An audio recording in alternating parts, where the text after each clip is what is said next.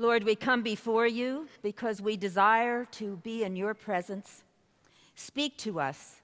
May the words of Scripture enliven us so that we realize that we understand you in a deeper way, and it will change our lives. In Jesus' name we pray.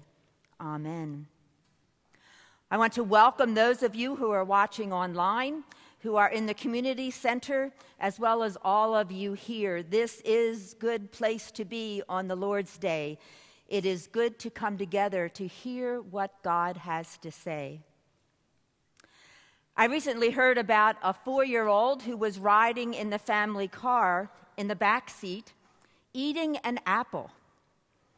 Daddy said to the child, "Why is my apple turning brown?" His father carefully and thoroughly explained, "Because after you ate the outer skin off, the meat of the apple came into contact with the air, which caused it to oxidize, changing its molecular structure, thus turning it a different color." There was a long silence, and the child asked softly, "Daddy, are you talking to me?" Sometimes that's the way we feel when we read the Bible. We hear those strange sounds and ideas, and we want to cry out like the little boy, "Lord, are you talking to me? What are you wanting, Jesus? Are your words really relevant for us today? After all, we live in a different time than you did. I mean, after all, you lived on earth, but it was a very long time ago. That was then, and this is now. Do you really understand my life today? The pressures, the problems, the stresses, they never existed before. The more we understand who Jesus was and is, the clearer, more personal and engaging we will discover Jesus to be. Jesus, the Son of God, Savior of the world, the one who came from the Father, so we could know God through the life, the suffering, the death, and the resurrection of Jesus. Oh, yes. Jesus understands us better than we know ourselves. Our joys and our sorrows, what makes us laugh, and what breaks our hearts and brings tears to our eyes. The best way to understand who Jesus is, his nature, his character, is to look at what he says about himself. And after you've heard and read, then check and see if it's consistent with your Jesus experience and the Jesus experience of others who claim to bear the name of Christ and call themselves Christian. Since June 9th, we have been looking at the I am sayings of Jesus. And I do think the best way to understand Jesus is to look at his own words and his actions, not someone's best-selling ideas. Let me encourage you to take the time this week to reread the I am scriptures that we've heard so far. Download the I am sermons or listen online to the podcasts. Maybe pick up a paper copy in the lobby. I did that in preparation for today. And I can tell you, these sermons are even better the second time around. Now, you'll notice Scott's not here today, so make sure you tell him I said that. Seriously, God's word is always fresh, always needful. We need it to survive. I discovered that I missed some things the very first time. Do you know, I believe that happens because the Lord has a new message for me at this moment in my life, for you at this moment in your life. It was for me a needed reminder that Jesus knows me knows each one of us intimately, has a plan unique to each one of us, and desires for us to respond to his nudging. My friends, the creator of the universe, of all of life, loves us, calls us by name, walks with us, encouraging us, guiding us, all wrapped up in compassion and mercy. One thing we can be certain of: God is relevant always. The psalmist tells us he neither slumbers nor sleeps. Wherever you go, God is there. No matter what you're doing, God is there, not at some great distance unknown, but as close as the air we breathe. The I am statements of Jesus help us to be aware of whom God is and how God relates to us as we follow and learn from Jesus. The words and actions of Jesus point to the Father, so that the readers might believe that Jesus is God incarnate, God in the flesh. Jesus is the Son of God the Father. Look at Jesus, and you will see the character and nature of God. This week, we hear Jesus' words, "I am the living bread that came down from heaven. Whoever eats this bread will live forever." How we love to eat bread, especially when it is fresh and warm. Is there anything better than the aroma of baking bread? I digress. The basic food staple of the world is bread. As we consume bread, it gives us nourishment and energy for our physical lives. So when we consume the bread of life, Jesus, we also are energized, our physical lives, as well as our emotional lives. This bread of life that Jesus is the best bread for the whole world. It's infinite love for all people, infinite compassion, infinite justice, infinite peace. But Jesus is never just bread. Jesus is always the bread of life. As Jesus is absorbed in every fiber of our being, he gives us life, he gives us direction, love, the fullness of life. Jesus is the source of life. Jesus is the source of the values of our daily living. Jesus is the pattern of love for our daily lives. But today's scripture takes the breadth and the depth of Jesus as the bread of life. Jesus is now the source of eternal life. Jesus claims to come down from heaven, a phrase that the people of that day understood to mean he is claiming to be God. And then he added a very scandalous phrase: belief in him means living forever. I love how the Gospel of John records the people's response to what would have been heretical claims. They grumbled. Seems rather meek and mild. However, we know the extent of their ire. Jesus was eventually put to death. 4 weeks ago, Scott asked us the question, "What do you hunger for?" He reminded us that we are a culture of appetites. Today we learn that what Jesus gives satisfies, but not only now, but forever. Life with God equals eternal life equals forever. Did you know that the Greek root for eternal life and forever are the same? Two all-encompassing words, and they change everything, don't they? Do you believe Jesus? Do you believe Jesus? Our series is I Am Liar, Lunatic, Lord. We have to choose.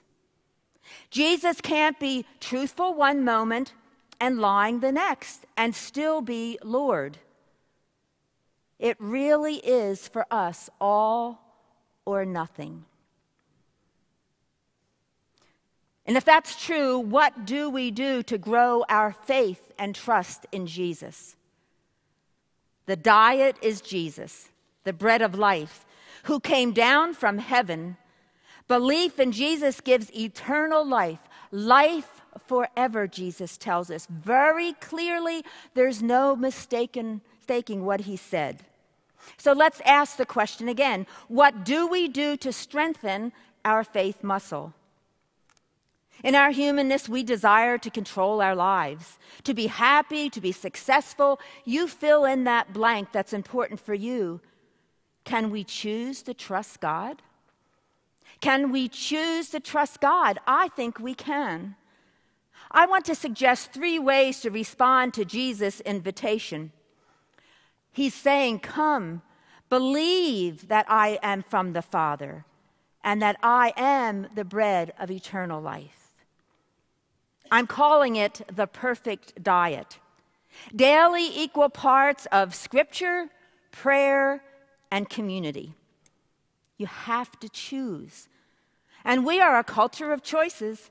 So much of our time is taken up by making choices. I'm often left feeling overwhelmed, agitated, discontented when there are too many choices. Who would think we'd be discontented when there are too many choices? So I often then will choose nothing, or I choose everything. I am really the kind of person that wants to go out for dinner, have a huge menu, and have the person tell me, but we're out of everything except this one thing. And then I can say, that's exactly what I wanted. Did you know I went to buy some paint, wanted just a nice neutral color like white, went to Lowe's. There are 350 shades of white.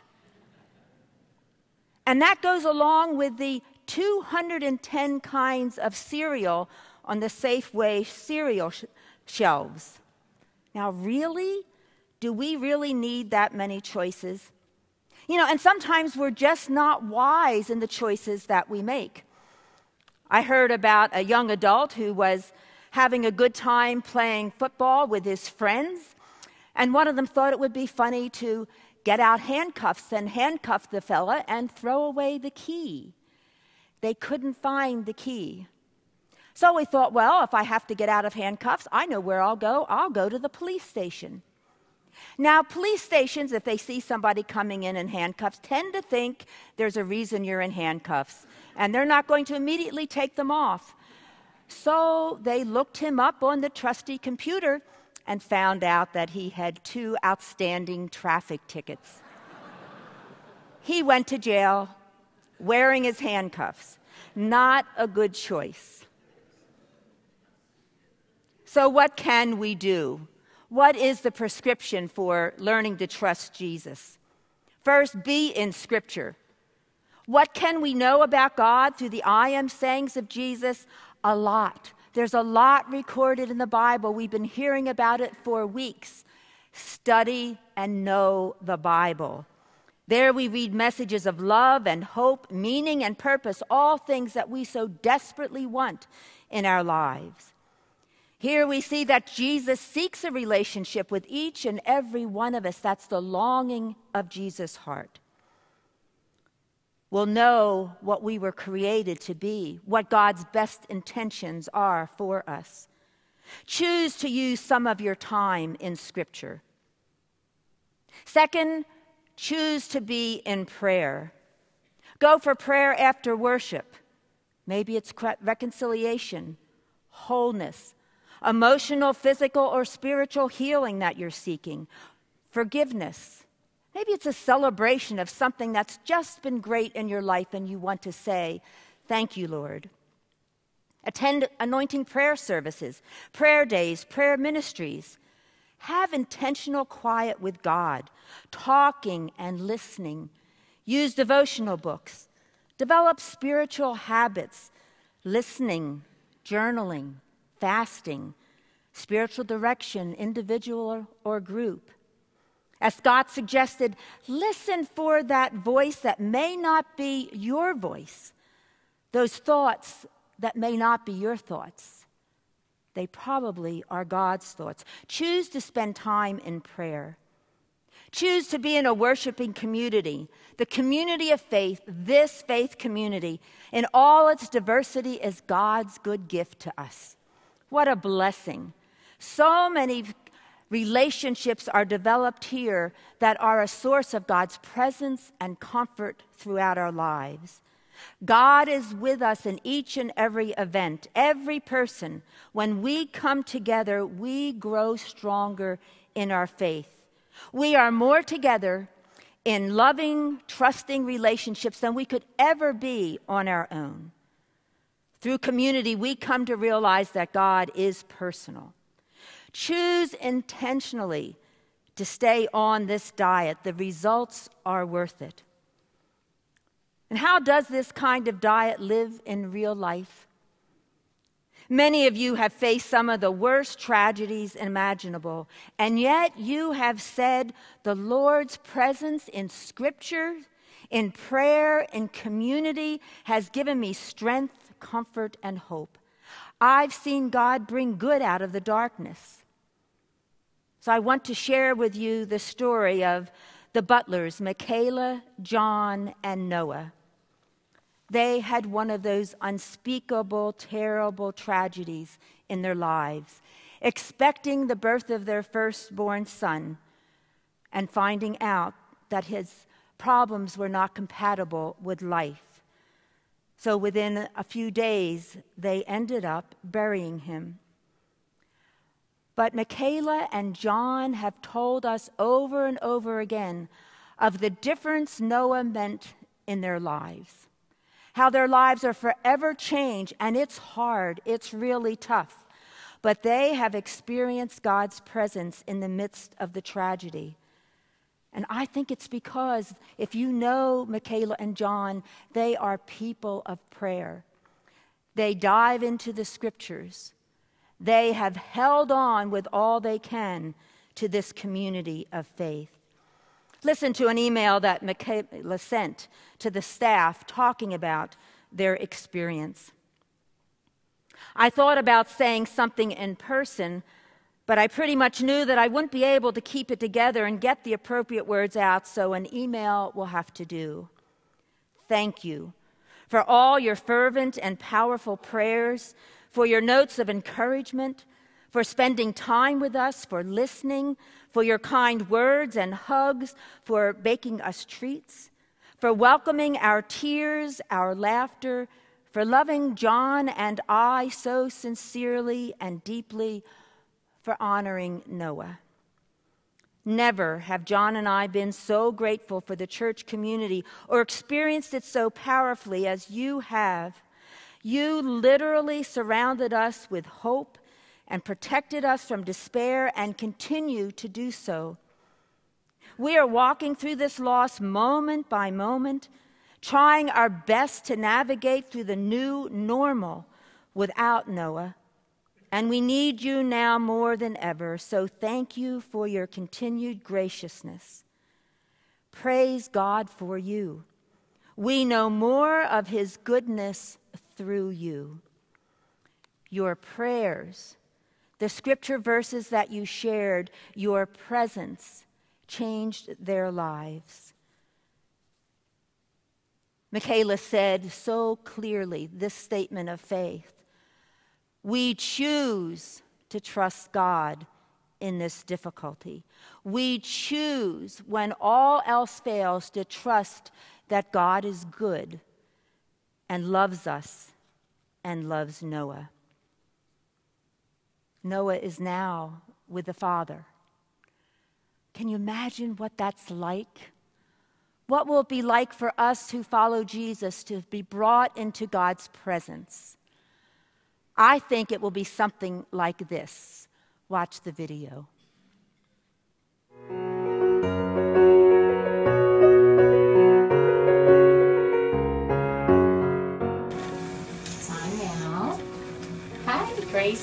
to him, Daddy. Daddy loves you. Daddy loves you. Daddy. Yes, here. Can you hear Daddy? Get in his face, Glenn. Daddy loves you. That's a little boy that was born without the ability to hear, and there was a procedure that was done. So for the very first time, he was hearing his father's voice say, Daddy loves you.